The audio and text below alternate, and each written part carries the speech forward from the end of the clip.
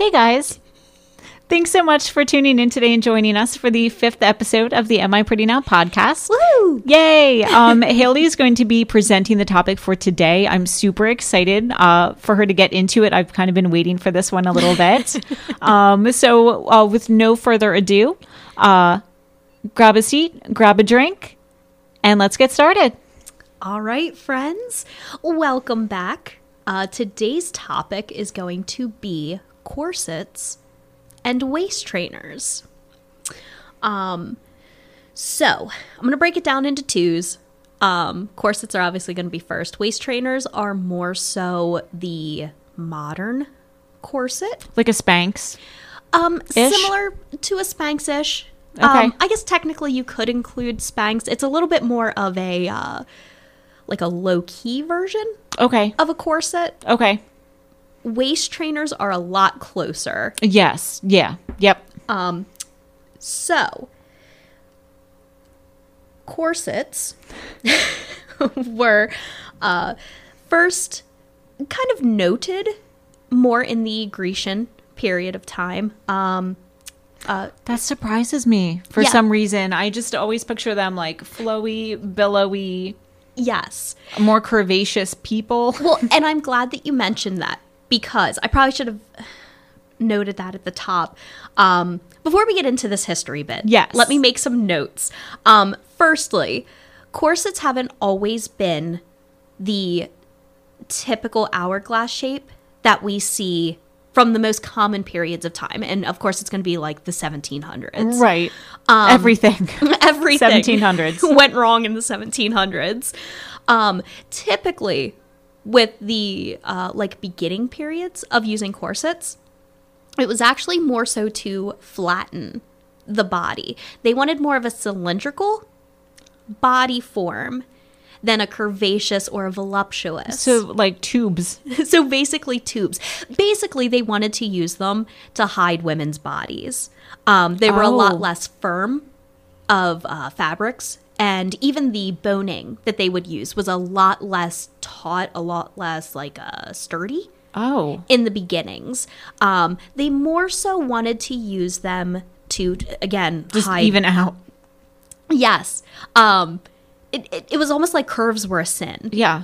So just like shapeless. Shapeless, like an athletic, almost like a boy-built body is what the goal was. Okay. And the other thing that I like to bring up just at the top is the symbolism of corsets changes throughout history.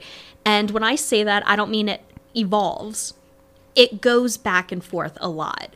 So a lot of people would like to say that corsets are like constrictive and they're like they're bad for women. But then they kind of turn into a freedom thing, especially nowadays when it is more so used as a statement piece Yep.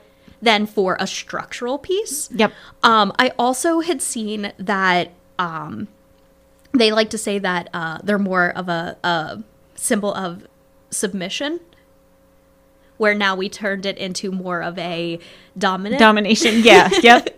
factor. Yep. And also just even femininity versus what's the word I wrote down? Like a powerful, Yes. like a strong Yep. factor. So it's gonna go back and forth throughout history. So it's not like it evolves from like one thing way into something else. It's just kind of like always kind of like ping-ponging between these two. Yes, that's Yeah. the perfect way to describe it, is it ping-pongs back and forth. So, again, starting back during the Greek time, technically it's Crete Okay. is where it's first noted, which is a portion of Greece. It's in that kind of Yep. peninsula area. And it was noted with the Minoan civilization. I'll be honest, I love how far back we're going. Oh, So I'm like, girl. ooh, let's talk about Mesopotamia. And let's, yeah. yeah, it goes back a lot further than people think. And I feel like that's with a lot of our topics, is it definitely goes back even before like Egyptian, Yep. which we tend to like consider the first times. Like I'm using I think it's finger because quotes. it's the first, like, when we had a lot of like historical background. You know what I mean? Not something like Yes. we found more texts from that time, but like obviously people were around and doing their thing way before them. Exactly. Yeah. So this civilization is one of those civilizations. It's way further back than I couldn't find a specific date for it. But it's definitely a way back when Back in the day. situation. Yeah. So like I had started to say, it was to flatten out the bodies and make women's bodies especially just more like cylindrical and less no silhouette, basically, is Yeah. the easiest way to describe it. But in Like this, if a burlap sack were a body. that would Like be their just corset. cover it, just bit. Yep, yeah. But it's also noted too that even though now we can look back and say like it was a weird decision to take away women's curvaceousness. Yeah. They actually celebrated women's bodies. This wasn't a bad thing at the time. Even though they were trying to hide it, they still celebrated a woman's body, more so on the premise of like women's bodies are strong, they bring humans into the world, they can, do all this wild stuff. Okay. It was the physical portion of it that they were like, but So were they taking like the sensuality out of it? I think that's more so what And just it like, look how was. sturdy you are. Yes. Look at how sturdy you are Yeah. standing there, man. Yeah. Also during this period, the corsets, it was more of, I need to stop saying corsets off the back. It was more of a bodice. Okay. And I did have to look up to see what the difference between a bodice versus corsets are. And the biggest difference is that bodices tended to be worn on the outside. Mm-hmm. Corsets tend to be a little bit more of like an intimate garment, an underneath garment for sure. So during this period with the Minoan civilizations, they were definitely more of a bodice versus a corset. What they were made from, it didn't really specify too much. They tend to just say fabrics because that's really all they were. yeah. What it was, though, is the main part of it was that they would use metal plates to flatten the front sides as well as the sides of the women's bodies. Okay. So again, it was going for that very flat, square Yeah. body type. Was that ever uncomfortable though? I feel like it I would had to have imagine like been. just metal pieces. Yeah. And they were like big pieces. Like I know listeners can't see me making the motions with my hands. I can though. I'm enjoying it. But they were like body-sized like sheets of metal that were used to straighten out. I feel like it would have been very uncomfortable. Yeah. Yeah. I also couldn't find anything to describe how they were connected in terms of like we'll Like get how into did they it. latch or Like if it was a close- lacing yeah. thing, if it was like a one piece that they just kind of slipped over the body and squished down the best they could. Couldn't really find a lot on that. So before anybody asks, I don't know. So as we progress through history, in the Middle Ages, it kind of was sporadic. It wasn't necessarily. Also, just quick note, didn't realize I had to look it up. The Middle Ages was a significant amount of time. Technically, what it's considered as It was all the middle. well, yeah, and it's a lot of middle. It was 500 to 1500s. Mm-hmm. So much time in between. And the funnier part to me, especially, I know it sounds silly acknowledging the middle was so big. When looking at a specific topic, though, filling those 1,000 years, That's a lot. there wasn't anything to find on it. It was just a very sporadic thing. Some women liked to wear them. Some women didn't. There wasn't really a purpose behind it. There wasn't really like a job that Yeah. required it. It was just if you wanted to wear one, you could wear one. There wasn't like a hot moment in there where Yes. like, oh, Nothing of 1200 significance. through 1347. Everyone was, wearing these. Yeah. Yes. Like 1500 is the time where things really start to almost get like serious or like out of control. Ooh, okay. But during this Middle Age That's period, what I like to hear about. Yeah. oh yeah, we're going to spend a lot of time between like 15 and 1700s. Also throughout this time, they weren't really like stiffened bodices, it was still a very light fabric. Again, the purpose wasn't to take anything in. It was to just acknowledge that there is a body underneath this, but we don't want to draw too much attention to it. Also, now that I'm thinking of it too, well, let's get into the 1400s first, because that's kind of where people acknowledge what I was about to say. Okay. Again, bodices were a really big thing in the 1400s. They were worn on the outside. They weren't stiffened. What I realized is when you look up, like, I don't know how many listeners are fortunate to have a Renaissance fair near them, but like being in Lancaster, we have one literally like what, maybe 20 or 30 minutes from here. Yeah, maybe. When you look at the way I drive, probably 15. I mean, I could get there pretty quickly too. When we see women dressed in like the white, I call them Seinfeld shirts, like the billowy. Shirts. Yeah. Yep. I call them like great picking. Great picking. Pirate. Yep. Insert whatever you want here. Everybody, I think, realizes what kind of shirts we're talking about now. And then the skirts in between, underneath the chest, and down to the hips. You used to see that lacing in the front. That is technically a bodice. As we get a little bit further into modern times, as we move further ahead, they do tend to move up a little bit more. It does tend to cover a little bit more of women's chests. In this period, though, it was more so just to push everything up, but not sexualize it too much. They were still kind of in the hiding women's bodies phase, but they also liked an ample bosom. An ample bosom. I'm not sure what the purpose of that was, to be so back and forth with it. I mean, it's not for supportive purposes. No, it is absolutely not. Because they never appear to be very supportive. No. These people could totally see. Absolutely. Yeah. They were there. And again, they weren't stiffened. So it was literally just like a piece of fabric with some lacing in the front. You'd tie it up. There was no support system to it. It's like a big belt. Yes. Actually, that's like a cummerbund for ladies. Yes. Just a little bit higher. Yeah. But that's the perfect description, like a belt. It's still kind of cinched in a little bit, but the goal wasn't to do that hourglass shape. That wasn't what was hot back then. What was, let's be real, in the 1400s, what was hot?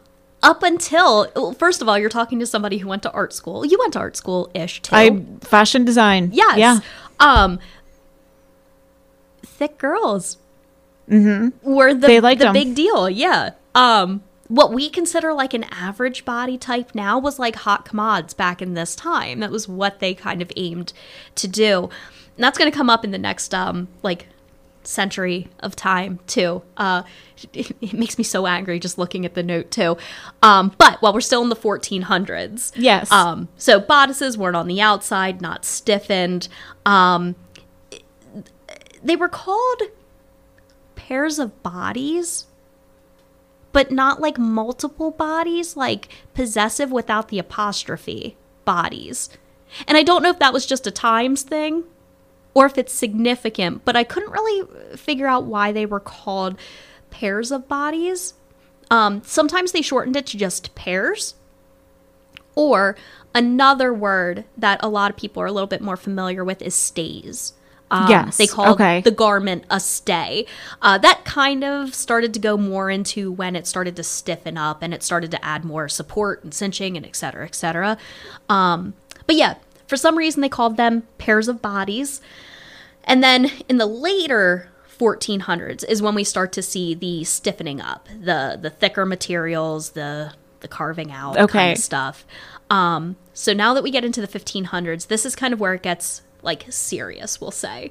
1500s brought on the corset being a little bit more of a separate item, a separate garment. So it wasn't part of like your outerwear. It started to become more of the inside, the foundation of getting ready in the morning. It also started to become a little bit more of an intimate article. because people weren't seeing it as much. It's kind of like if you go as a massage therapist, and I was just talking about this with a client, if you go for a massage and you completely undress, or if you take your bra off, your underwear, you still tend to hide them, even though everybody knows that you're wearing them, and your therapist is probably looking bare minimum, at least at your butt crack level. Yep. You still hide all of that stuff underneath. Yeah. Why we do it, I don't know. I feel like that's kind of how corsets were becoming during the 1500s. It's just funny because they were outside, now they're inside, and suddenly like, don't look at it. Yes. Because it's inside the clothing. Yeah. Another reason that I think it became a little bit more intimate too at that point was it wasn't just like a piece of clothing. At this point is where it starts to really start trimming in and like forming the bodies. Maybe that's why people were weirder about it. So it was like a hush, it's my hush. secret. Yes. Yeah. I'm actually a little bit thicker than they think I am. I don't want them to see Surprise. why. Yeah. Yeah. So I feel like that also, and this is like the very early stages of starting to form fit with women. Catherine de Medici, who, if any of my friends from high school, especially my world histories classes listening, is like the bane of our existence. There was a bajillion and 32 of them, and they were like a really big deal in the Renaissance period. Also, just if you know history, huge family in the Renaissance period. They were a family in Florence who ended up being rulers, and they were like a political dynasty. They were in charge of banking, and they were kind of everywhere. They were like the family in the 1500s. Catherine de Medici, who was the wife of Cosimo, I believe was his first name, which is a great name, Cosimo de Medici. That is a good name. Catherine actually outlawed, finger quotes, thick waists in the court. Like in terms of people? Yes. She did not want any thick women in the courts because she found it unattractive. Did she find it unattractive, or did her husband find it really attractive? And so she's like, no. I feel like it was probably double-edged, that she was like, oh, well, he likes that. So no. So no, nobody can do that except for me. Yeah. I can only be the hottest one that is here. Yeah, yeah. Like a Lucille Ball Yes. sort of thing with, what was her name? The woman that played Ethel? It was in her contract. Yes. She was like, nope, you can't go on a diet. You can't lose any weight because I need to be the hot one. Oh, like it was in the contract. It was in the contract? It was in the contract. She was not, no matter how. So even if like Lucille Ball like gained weight. Yeah. She had to gain weight as well. She had to gain weight. She always had to weigh, I forget what it was. There was a certain amount more than Lucille Ball. So like if Lucille was like really thin, the other was allowed to lose some weight, but she still had to be this like certain amount larger than her all the time. That is so messed up. See, so she's kind of like Catherine. And that's a perfect segue. I feel like we're at a good point for me to mention this. While there are going to be repercussions, like physical repercussions of wearing corsets, I think that this is a really unique topic in that it wasn't just a physical danger. It was also a mental danger. This is like early old school body shaming. Yeah. And like, oh, you're thick, you can't be thick, you can't be here.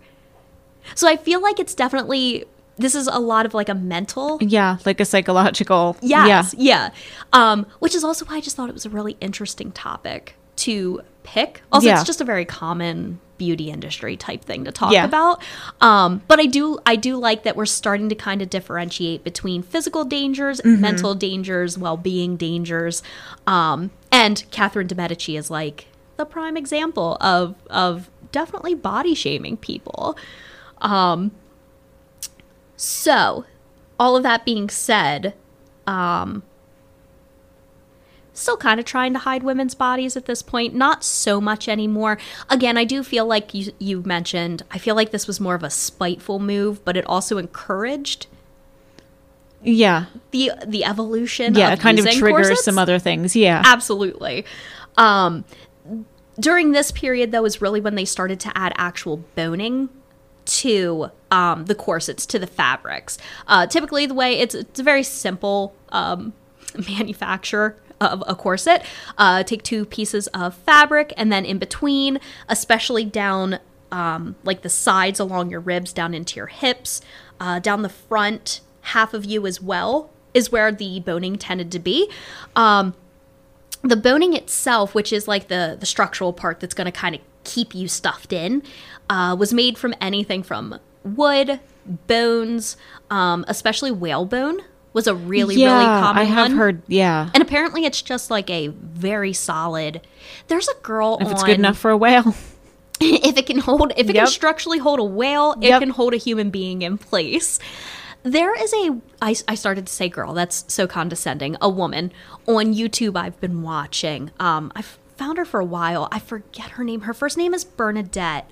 And she is very into the Edwardian fashion period. Yes. And so she actually makes like high level dresses. Like she is such a seamstress. It is insane what this woman can do. Please find her on YouTube because it's worth watching. Long story short, when she was younger, she had a little bit of scoliosis, so they put her into a brace to kind of help straighten her out. Yep. As she got older, she found comfort in wearing corsets. And while it's not the tight lacing or the dangerous levels of corseting, she wears one every single day because it's a security blanket, but it also just, she feels good in it too. She makes a corset on her channel. And she uses whalebone as the boning in it instead of, she likes to keep it as traditional as possible. Okay, where did she find the whalebone, though? I don't want her to get in trouble, but... I'm not sure. I feel like it was absolutely fairly sourced. I don't think she went out and harpooned a whale on her own. Yeah. She's a very tiny woman, and I'm not calling her out for not being strong. I'm sure she's very physically strong. But she did not physically get in a boat. I don't think she went out and harpooned it herself. But watching her form it and like break it is insane. It takes like so much strength. Like it is a tough material to break. I feel like that would be a lot of work. A lot of like unnecessary so much work. Yeah. But she likes the traditional factor of it. I like that. It's interesting. It's definitely an interesting watch. I would definitely say find her, watch some of the dresses that she makes. She recreates famous dresses. She went into this big museum. I'm getting so off topic right now, but she recreates this dress that takes her like years to finish, and it is stunning. Wow. But yes, all of that was to say whalebone's a hardcore stabilizer, I guess, to use as boning. Also, they would use horn, animal horns, or ivory. Now, obviously, this was pre-ivory trade. Yeah. And it's like a really problematic thing right now. Please try not to use real ivory for anything, friends. I do like elephants. But it was a hot commod back in the day. Fabrics-wise, I saw everything from sateen, silk, cotton. Some people decided to use wool, which I feel like is a very bold decision. Itchy, hot, unpleasant. Like winter, maybe? Yes. You could use it, but that would definitely be like super itchy and... Yeah. Yeah.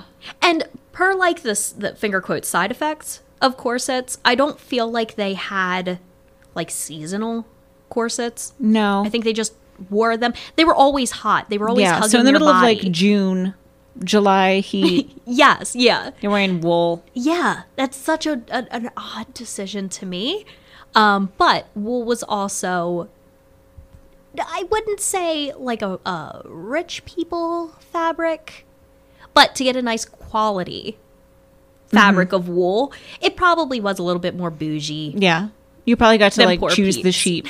Yeah. You probably got to watch one. Them shear it. Yep. Yeah. So that trend of corsets, the cylindrical silhouettes, still kind of hiding women's bodies, but maybe tapering just a little bit more. The materials used, it kind of stays the same between the 1500s and the 1700s. It doesn't really change a whole lot. they're still pretty popular, but nothing insane. Now, when we get into the 1700s is kind of where a lot of it changes. This is when they started to really use it as a symbol of your wealth and your power. If you were an aristocrat. Again, everything goes back to who are you? Oh, absolutely. Yeah. It's symbolism, for sure. Yeah. Besides just what I spoke about at the top of the episode, it was definitely a symbol. And again, just like everything else, the quality of the corsets denoted your aristocracy. Yeah. Like your class level. Yes, your class level. Thank you. So rich people would tend to have the luxurious fabrics, the sateen, the silks, really high quality quilting was also a really good fabric because it's really thick and you can pull Good for the hell comfort out of it. and And it's not going to tear. Yes. And then their boning was also that high quality material. Metal started to become a little bit more popular in the 1700s. And then the bones, the horns, all really common materials for the higher ups. But it wasn't, what I like about this one is that it wasn't limited to just the people higher up in the class levels. Poor people could also partake in corseting so we as would have been allowed to have one too. So we would have totally been allowed to partake in this this trend. The main differences, and honestly it wouldn't have been that big of a deal to me, was obviously less luxurious fabrics were used, and then instead of the tough boning, like reeds were used. I'd be fine with a reed. I feel like that would suck me in as much as I needed to, and I'd be content, and I could probably still breathe a little bit better. I feel like it'd be a little more comfortable. I feel like it'd be a lot bit more comfortable. A lot bit. But that wasn't the goal. No. The general attitude of wearing a corset was, if you were comfortable, if you could still talk while wearing a corset, it wasn't tight enough. If you could talk? If you could still talk and have a normal conversation, it wasn't tight enough. And if they pulled it in too tight, too bad, so sad. You don't loosen it. It's there. Yeah. Like, so just leave it. Yeah. Just leave it. You just had to suck it up and kind of like acclimate yourself to Is that wearing why? it. I mean, I did hear like a number of people used to like faint, right? Yes. Is that why they had the fainting couches? Yes. Or, I mean, I don't know if it was or not. I always imagined it was, but I don't know. It's, if that's really true or not. Oh, no, it absolutely was. So fainting and you wanted couches, that to happen. I mean, it was encouraged because they had a whole sofa for you to crash on. When you lost consciousness. Because your corset's too tight. Absolutely. Or maybe just tight enough. To just them, right. It would have been tight enough, for sure. But yeah, this is kind of the period where fainting couches, which is the actual title, I finally found the actual wording of it. It became more popular as corsets became more popular. Yeah. This is like the high 1700s. This is like the prime time for this kind of stuff. Fainting couches were literally just like a day bed that would be kept around at like parties and stuff. There'd be like multiples of them just like on the outskirts of rooms. Because so many people were just passing out. Because so many women would faint because of wearing the corsets. It was just like a day bed. It had a higher back at what you would consider like the top of the sofa, and then it got smaller towards your feet. And that was because if you were rushing over because you were about to have a fainting spell, you had more back to catch you while you were falling. So you wouldn't just roll off onto the floor. Go off to the other side. And then like you can't really roll off with your feet first. Right. So they didn't care about like the far end of the couch. I'm still picturing somebody falling, and like their feet go to the other side and they just slowly slide off onto the floor. I feel like a lot of people had to have hit floor at some point. Yeah. They had to have. But yeah, that was the period of where they became a popular item that was constantly around. which is so sad. It is. Instead of I mean, listening- I want one to be around now all the time, Yeah. but not for that. I'm just lazy, though. Just like when I want to take a nap, I want it to be there. I also am going to need some fluffy blankets, maybe a pillow. That would always have to be on my fainting Yes. couch, but it wouldn't Yep. be a fainting couch. No, it'd just be a laying couch. I It'd just be would- a couch.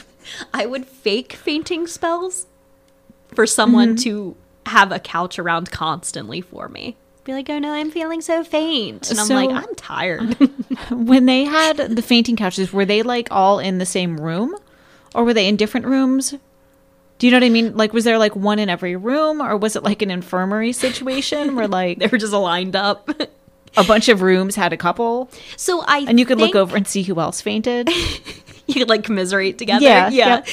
I think for big events like galas or balls, whatever word you want to insert there, I think that they did have multiples on the outskirts because there would be more people. I think in homes, it was more like people moved it around. So, like, whatever room you were in, you just had someone bring. They would like usher it in behind you. Because it did say like every household had at least one fainting sofa during this period because it was just so common for women to be fainting. So it was always around, Wow. right? And the other reason too, which I thought was a little bit interesting, a little weird, was that the reason that it was fainting sofas or fainting couches was because when women woke up in the morning and the maids made the bed, they basically had this attitude of once the bed is made, I'm not making it again. So instead of sending her upstairs to kind of overcome her fainting spell to her bed, they're like, nah, we're just going to give you a sofa. Just take a couple minutes on the sofa. So like even if they wanted to, they couldn't go up to their beds because the maids would like throw a fit and not want to make their bed again. I would too. See, I don't make my bed. Maids' rights. Maids' All about it. I mean, I can understand. I hate making beds. That was my least favorite part of housekeeping. I love making a bed. Ew, you were I make a weird. bed because it's so good when the bed is made to like you want to take a nap. I don't get into bed. I just kind of lay on it and then I burrito myself with whatever cover is on top. Okay. So it has And been... then when it's bedtime, I'll actually get in. But Okay, at that night, part's I'll weird. just kind of, yeah, burrito. So it has been brought to my attention fairly recently in my life that I am weird. So I don't wag your finger at me. No, I know where you're going because we've talked about it. And I Yes. feel like we do the same thing. And I don't think it's weird. I but don't make my bed. That's false. I make my bed once and it's done until I need to Yes. clean my comforter again. And then I have other blankets on top that I will cover up with. I never get under my comforter. So, okay, when I say I get under, like in my bed, it's not fully in. So you're saying think the extra blanket. Kind of, yeah. Okay. Yeah, I have the sheet, I have the comforter, and then I have two different sort of like throw blankets. Me too. And so when I say, like, when I take a nap, I'll just lay on the top section and then burrito that top throw over myself. When it's Okay. bedtime, I'll lay on top of the comforter and cover myself with those two throw blankets. Okay, that So makes I don't sense. ever really get like in, but under more yes. than a nap. I have more than one blanket on my bed. Okay, yes. Is the moral of the story. Yes. Yeah. Yeah. I remember I was dating someone and he came over to spend the night and he like started to pull the blanket down and I was like, "What are you doing?" He's like, "I'm getting ready for bed." Like, no, you lay on top of I was the like, "Here's a comforter and then blanket." cover yourself with the other blanket. He thought it was the weirdest thing on the planet. But it's softer that way too. It's cushier. And it's easier to make it because all you got to do is pull those throw blankets, And fold then them just up, tuck them. Yeah. tuck them down at the Do you foot know of the what? bed. That's probably why I like making a bed because I don't really have to do it. Now that I think about it, I'm Yeah. not really making a bed. Now it makes more sense Yeah. to me. Yeah. I take back that you're weird Yeah. on that front because you're not really Yeah. making the bed. Yeah. Yeah. I'm also one of those people that when I sleep, I have to have my toesies out. Ooh, nope. Opposite. They need to be in because the monsters get you if you have your feet out. I'm torn on that one. I do freak out sometimes if my feet are too close to the edge of the bed. I'm like, yoink, because I do freak myself out. It's not as bad if they're on the bed, but if No. there's like a toe over, You're if just something's over inviting that something. edge. Yeah. Okay, well, Yep. that's a little weird. So yeah, back to the 1700s, of course, because I got us very off topic. Sorry. No, that was my fault. I fed into it as usual. So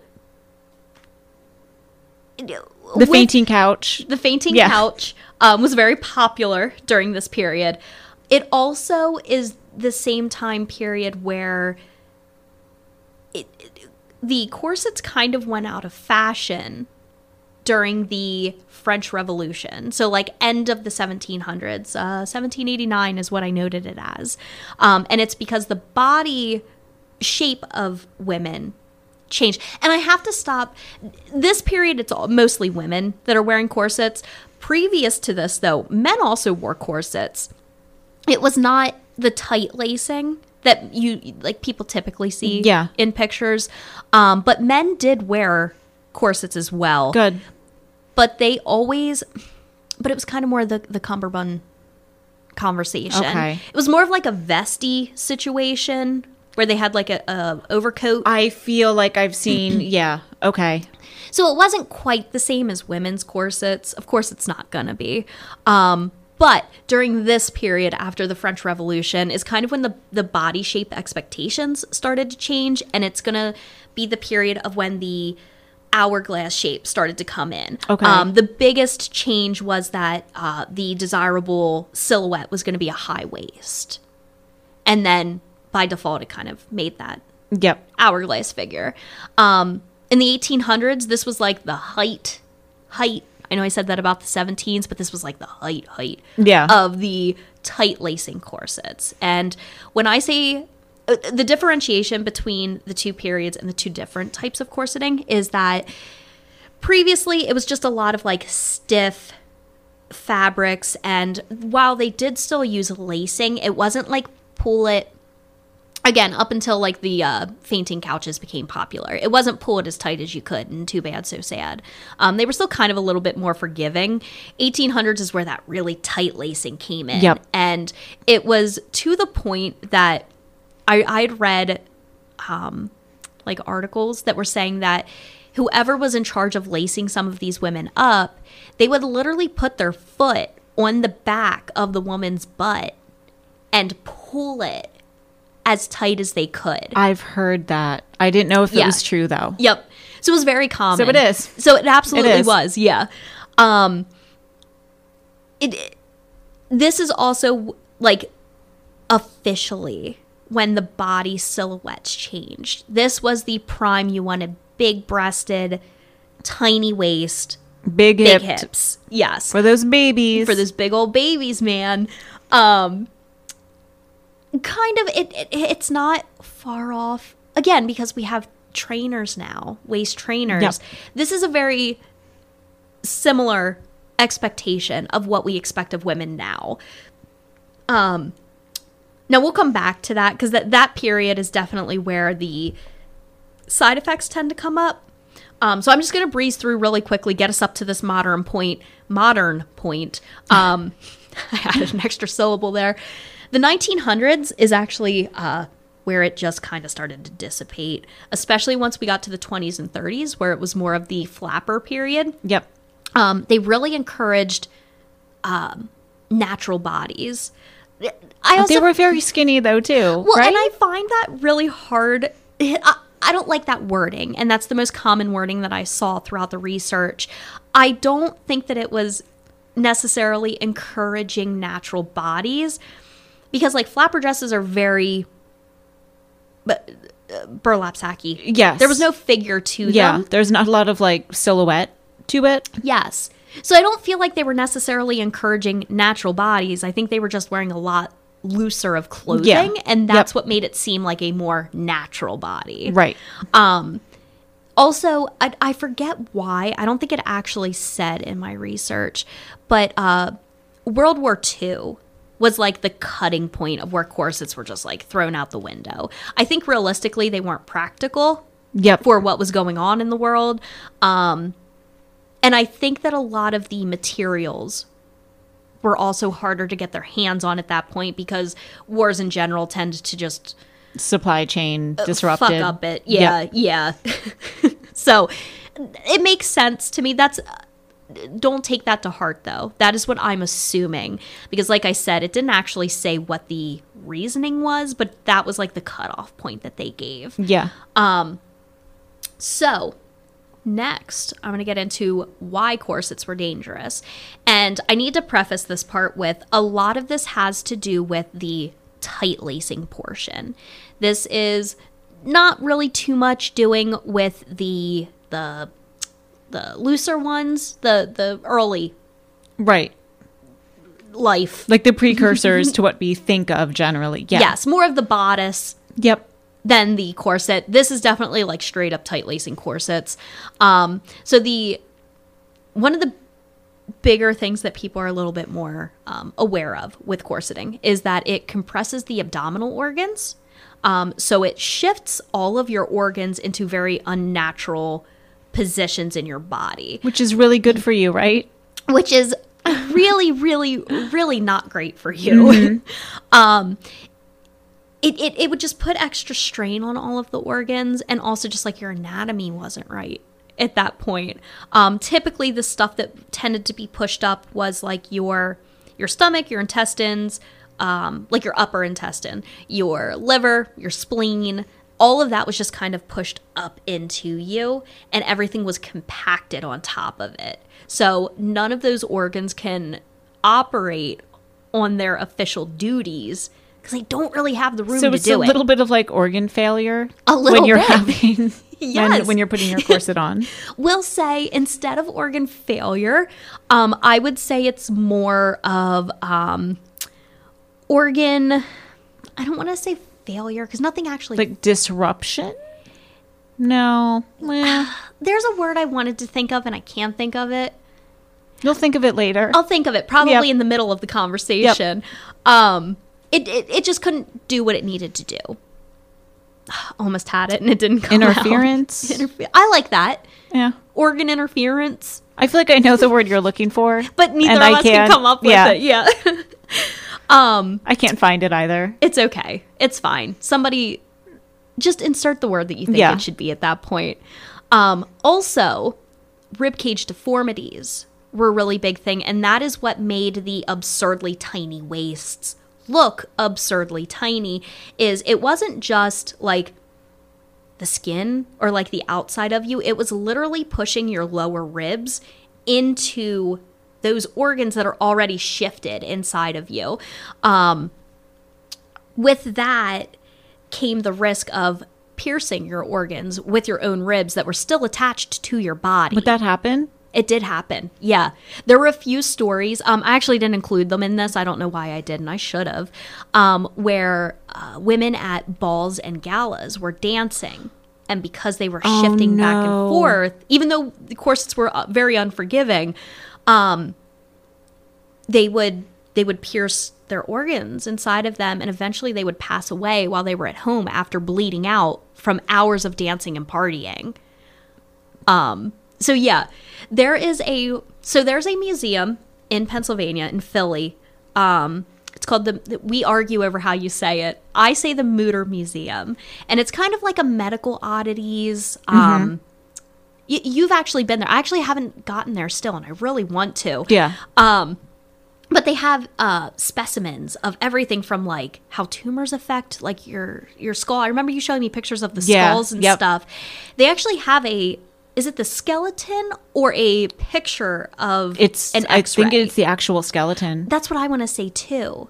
Of Because I think it's like a regular and then, it's a comparison. yeah. Yes, yeah. They have we'll say for the sake of the story, an actual rib cage of a woman who was corseted, and you can see it tapers in, but it's like a very unnatural tapering. It's not like a swimmer's body, how they tend to taper down at the waist. It is a very dramatic, like rounded ribs, and then all of a sudden just blip. Yep. It's very clear that something's wrong. It is Yep. so dramatic. And I know I keep saying throughout all of our episodes, we're going to put some pictures up on social. I want to start doing that. And this is one that I want to throw on as well. I do need to just throw out the disclaimer. I don't know if I'm going to post like a warning picture first and then the actual picture, but some of these do get a little bit graphic. For sure. Yeah. So keep in mind when you're looking at stuff, I will try to put up we will try to put up a little warning slide before the actual picture. Because it's dramatic, especially just with, and we have so many other things that we want to post pictures of. But this ribcage deformity is so dramatic. It's insane seeing the two side by side. Yep.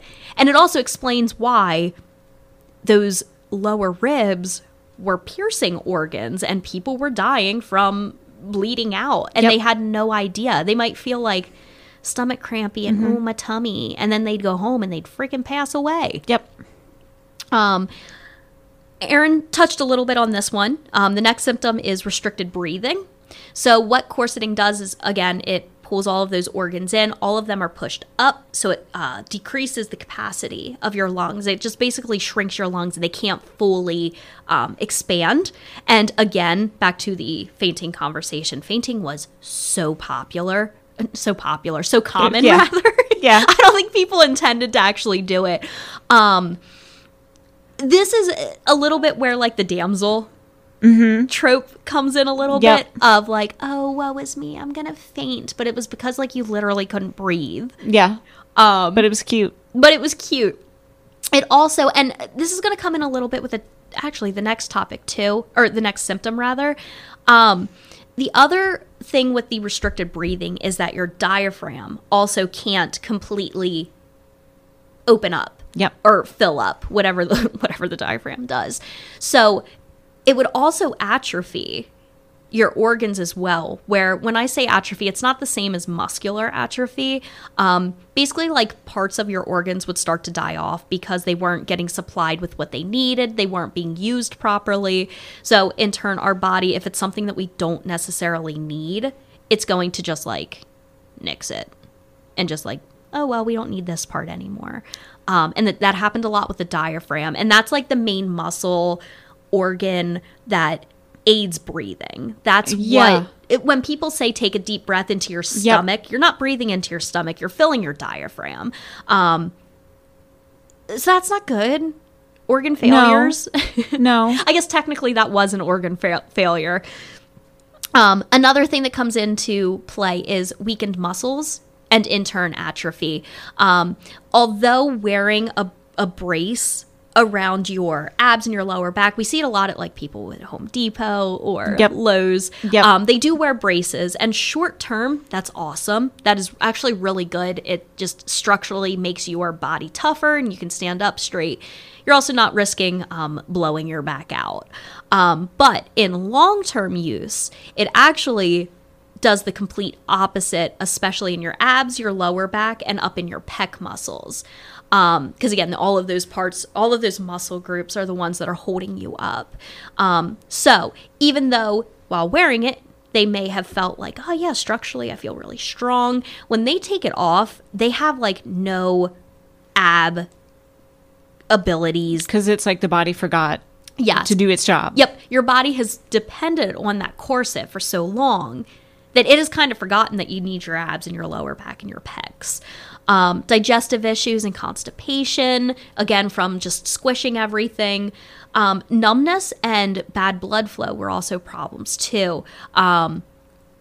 Obvious reasons, again, it's squishing you like a sausage. Your blood can't get out to where it needs to be. You're like compressing the core part of you that disperses that blood. Right. So pretty important part. A lot of like tingly fingers, sleepy fingers, sleepy hands, not neuropathy. That is different. That is nerve related. This was just like if you sit on your arm funny and you start to feel that TV fuzz. Like that was what they felt, but it was constant because they were constantly wearing these things. Speaking on that note, they would wear these corsets at least like 23 hours a day. Maybe when they weren't sleeping, but some women also slept in them. Yeah.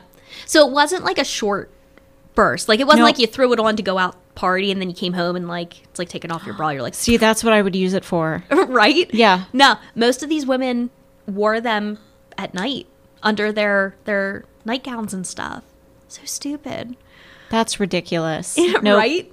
Nope. I want to be comfortable in bed. Oh, yeah. And then the last symptom that I had on here was skin irritation and bruising. Friction from sweating underneath that obviously caused a lot of like chafing and redness.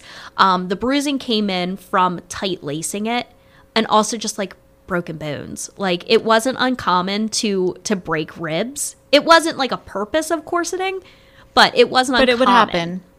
Yeah. And then in turn, usually when you break a bone, there's a little bit of bruising. So a lot of bruising through like the midsection on women was super common. And like across their breasts, like the top of their chests, there could be lines of bruising, and it was super, super common. So yeah, it's not something good to wear. It's not necessarily deadly or lethal, but it's not good. Yeah. To wear it for that long. Speaking of deadly. I promised nobody was corseting. So now that we're up on the corsets, we're going to get into like the modern day corsets, which are waist trainers. Most people probably know them as being advertised by our favorite people, the Kardashians. Oh, yeah. We love them so much. Oh, love them. Yeah. Lately, Kim has kind of given up on it a little bit. Well, I mean, she hasn't been as loud about it, we'll say. Khloe and Kendall have been the two biggest, I'm going to say it, hot take, problematic I think conspirators. they all have been, I think, at some point, but yes. But especially lately, because Khloe, in all fairness, has been under a lot of scrutiny about her body, which is messed up.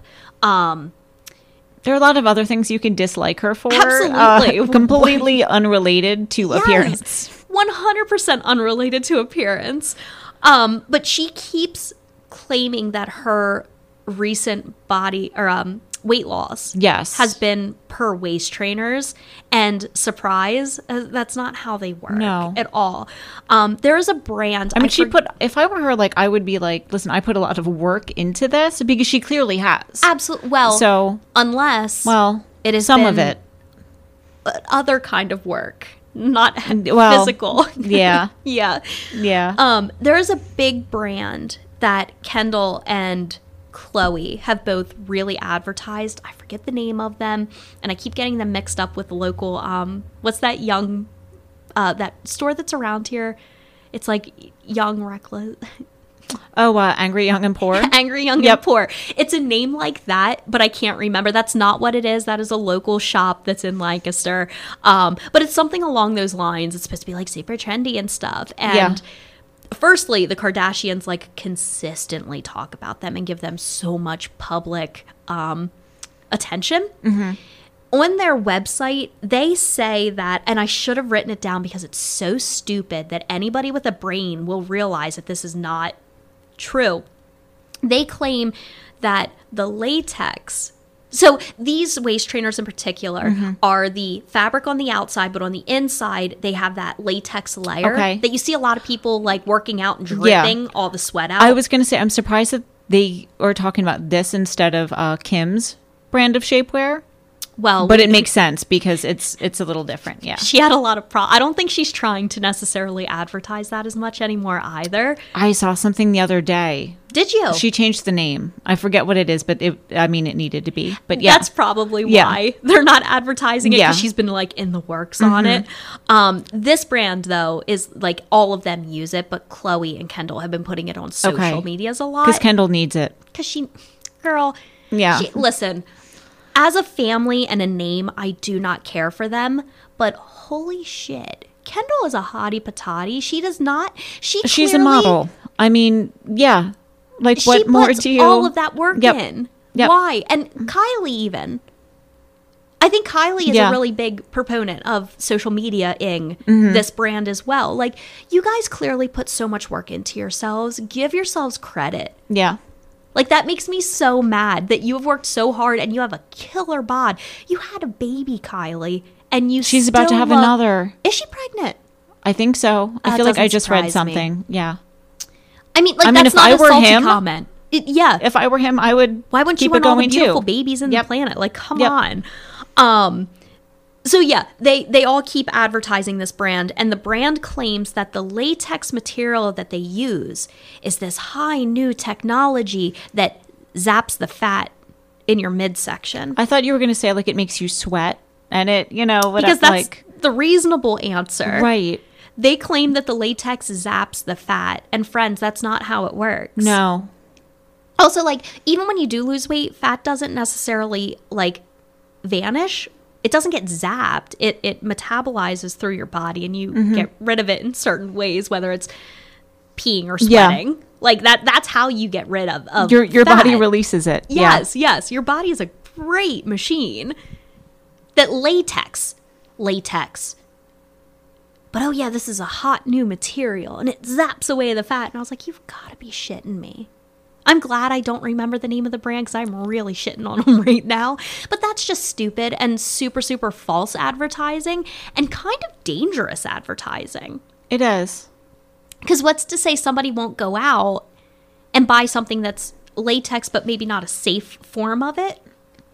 And they're like throwing it on their bods and rolling around with like a latex glove wrapped around their body. Yep. Like, that's so dangerous to talk also, about. I'd be interested in finding out how many people don't realize that they have latex allergies, because that's something in our industry we stay away from. Everything is latex. Well, not everything, but if at all possible, you try to have it be latex free, because there are so many sensitivities. Oh, absolutely. There's no reason to even really need to use. So to make products, I'd just be interested in knowing how many people, think, oh, it's just zapping the fat out of me, when they're really having a severe reaction. Oh, absolutely.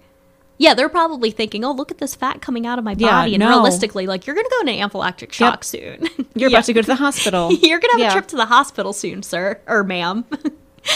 So, yeah, we got to get off the topic of the Kardashians and that stuff. But I just thought it was funny that they advertise this big brand that claims that it's latex that works in them. No. That's not how it works, guys.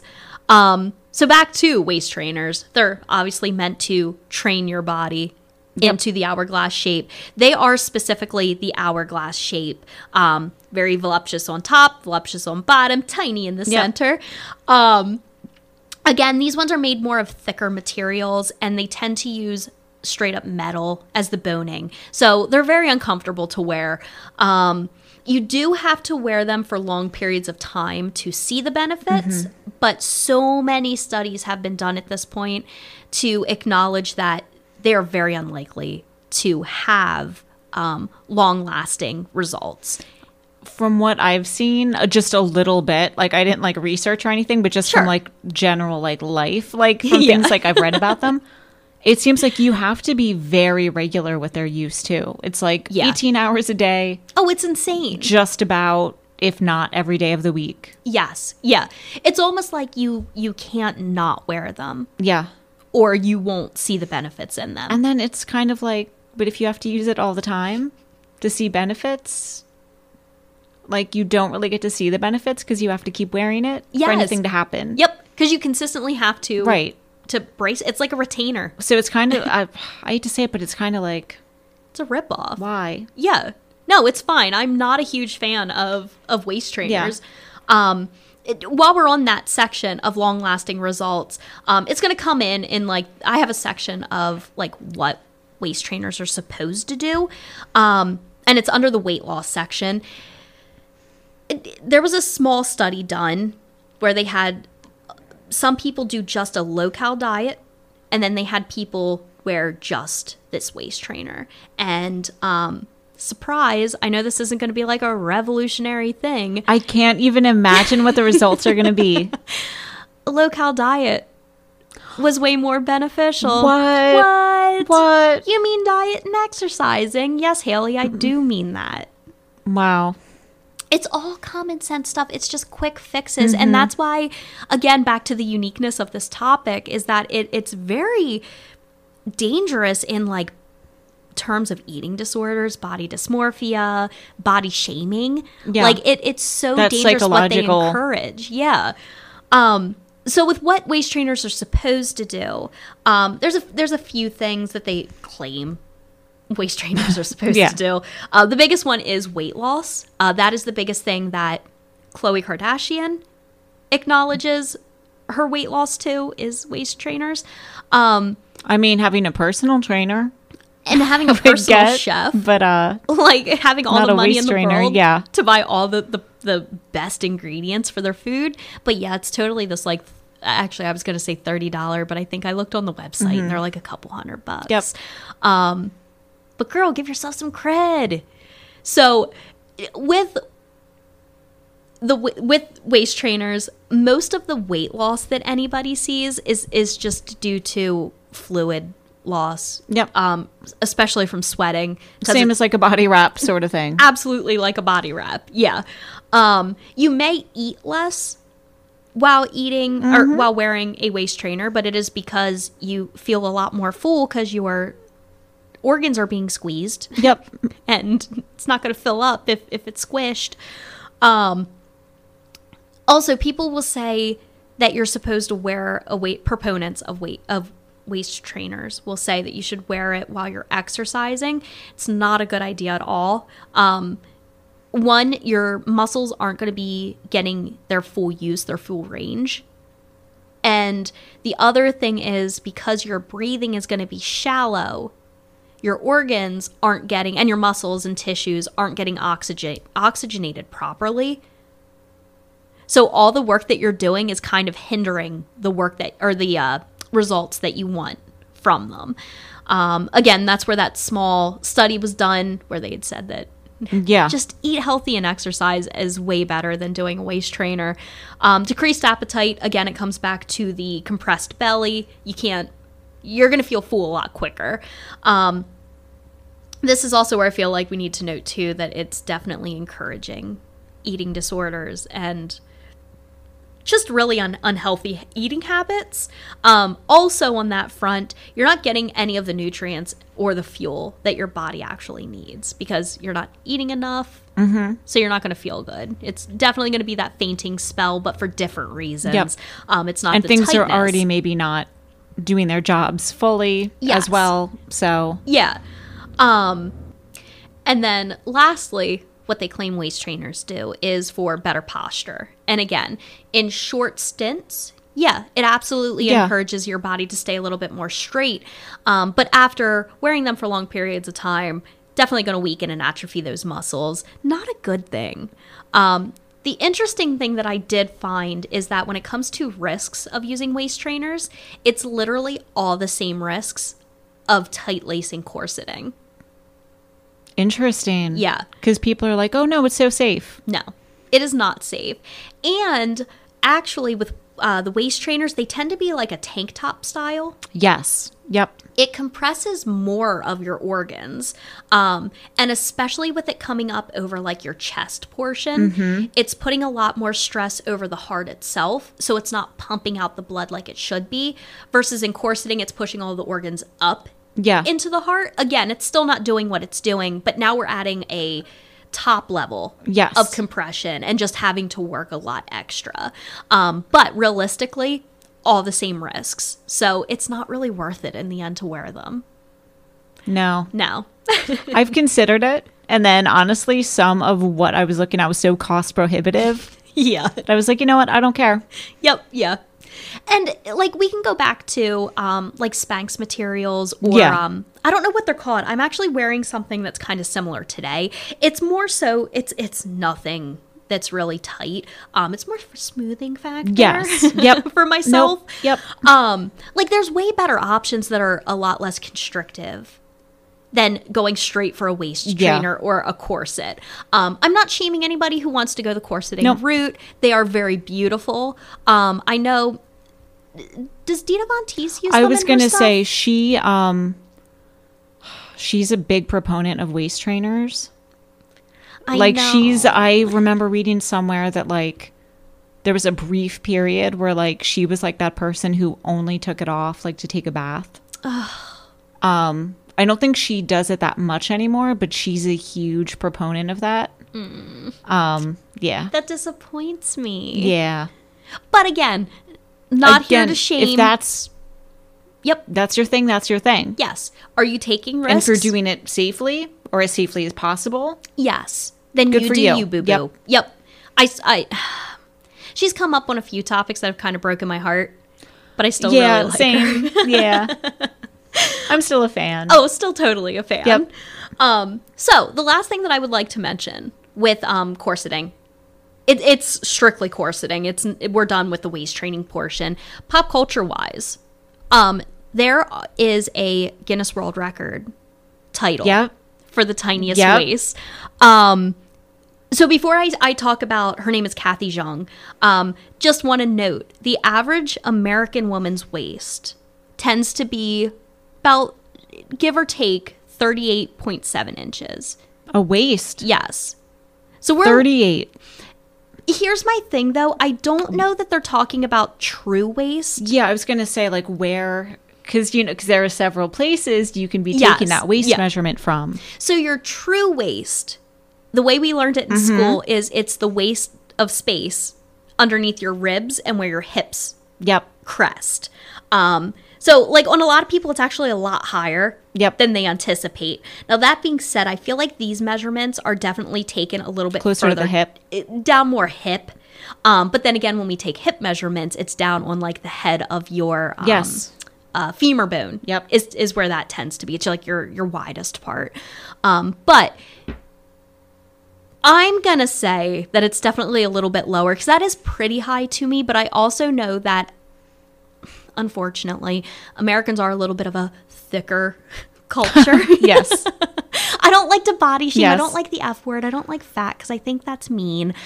We've all been there. We've all had like issues with our weights. And Yep. if you haven't, you're a very fortunate soul, and do not use that F word on anybody around you Nope. because that is messed up. So we'll go with the story of it being a little bit lower. Typical waist measurements tend to be around 38 inches. Okay. The Guinness World Record still is held by an American. Her name is Kathy Zhang. She's 5'8", 5'6" to 5'8". Depending. Yeah. It depends on my source. 5'8" was the Guinness World Record site, but I I read feel like they'd be very, because they send people out like to They're authenticate hard. everything too. Yes, like they're not messing around. They have turned people down at the end of them completing a Yep. challenge, and then they're like, you didn't do it right. Yeah. Sorry. Like one thing was off for Yeah. 1 second. Yep. So it doesn't count. So I'm going to say 5'8". Uncorseted, after all of her training, this is world record conversation, is 21 inches. That's very small. Corseted Very small. is 15 inches. That's That's ridiculous. So tiny.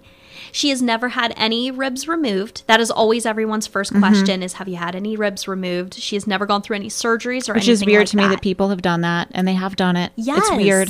Well, there's that.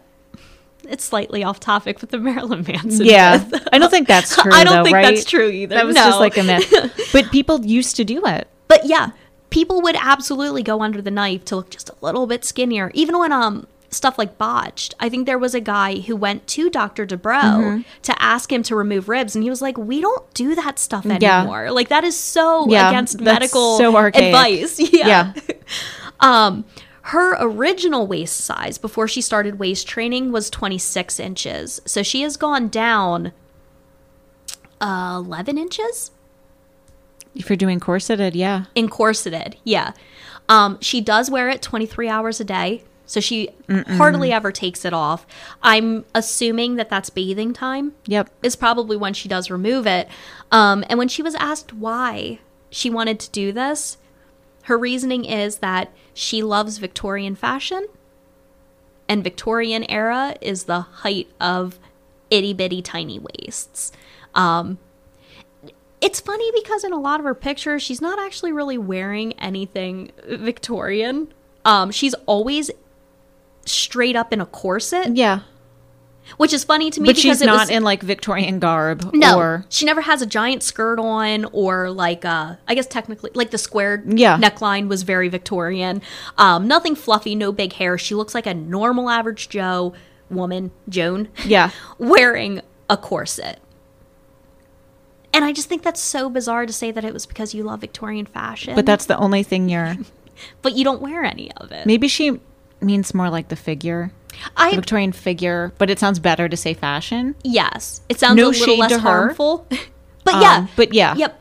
If this is what you want to do, I'm assuming she's older. She's in like her, I want to say she's in like her later 50s. I was going to say, I feel like she keeps winning because I feel like winning, you know what I mean? Like she keeps retaining it. Yes. Because I feel like when I was growing up, it was her. It was her. And like, it's still her. So she's still here with us. So yep. It's working for her. And the thing with the Guinness Book of World Records is they don't list every single record holder. So when like I looked up on the site, it was Kathy Zhang for they didn't do this year, but 2019 was the last one listed. It was still Kathy. And then like maybe one back and it was still Kathy. Yep. So they don't list how far back it's been, but I'm pretty sure she has held on to this title for a very long time. She's not actually the tiniest waist ever, though. The tiniest waist ever is held by a woman called Ethel Granger. She's from the UK, which totally makes sense with the last name like Granger. Just a Harry Potter reference. I'm not crapping on anybody in the UK. Her smallest, so she started at 22 inches. So she was already a very tiny waist. She went down to 13 inches. No. After corseting. And I feel like that's too small. Oh my God. That's too small. 15 was pushing it. Yeah. And Ethel Granger holds the record with a French actress who is called Emily Marie Bouchard. Okay. And she was also 13 inches tiny. So it's a long-standing practice. I think personally I wouldn't do it. No. I'm not into this one. No. Like in terms of like something I would try? Yes. Do I want my waist to be smaller? Yeah. Do I like beer and pizza? Yeah. I don't want it that badly. Yeah, like I don't think that I would. Oh shoot, that I think it's cool. Yes, that people are into it. 100%. Yeah, but I'm not going out of my way for it for sure. Yeah, I'm definitely glad you chose this topic though. Yes, I'm glad that we finally got to touch on it. Everybody knows it. It's just not everybody realizes like, how dark of a history it comes from. Yeah. But yeah, that is all I have on corseting. Yeah, it was good. Right? Good stuff. So on that note, thank you for tuning in, everyone. Yeah, guys, we appreciate you sticking with us. Yes. Remember, bi-weekly releases. But stick around. Every other week, we're going to have a new episode for you. Again, we always keep saying it. We have so many topics to share with you guys. We're super stoked for it. So I'm Haley. And I'm Erin. This is Am I Pretty Now podcast. And until next time, friends, stay spooky. Ooh.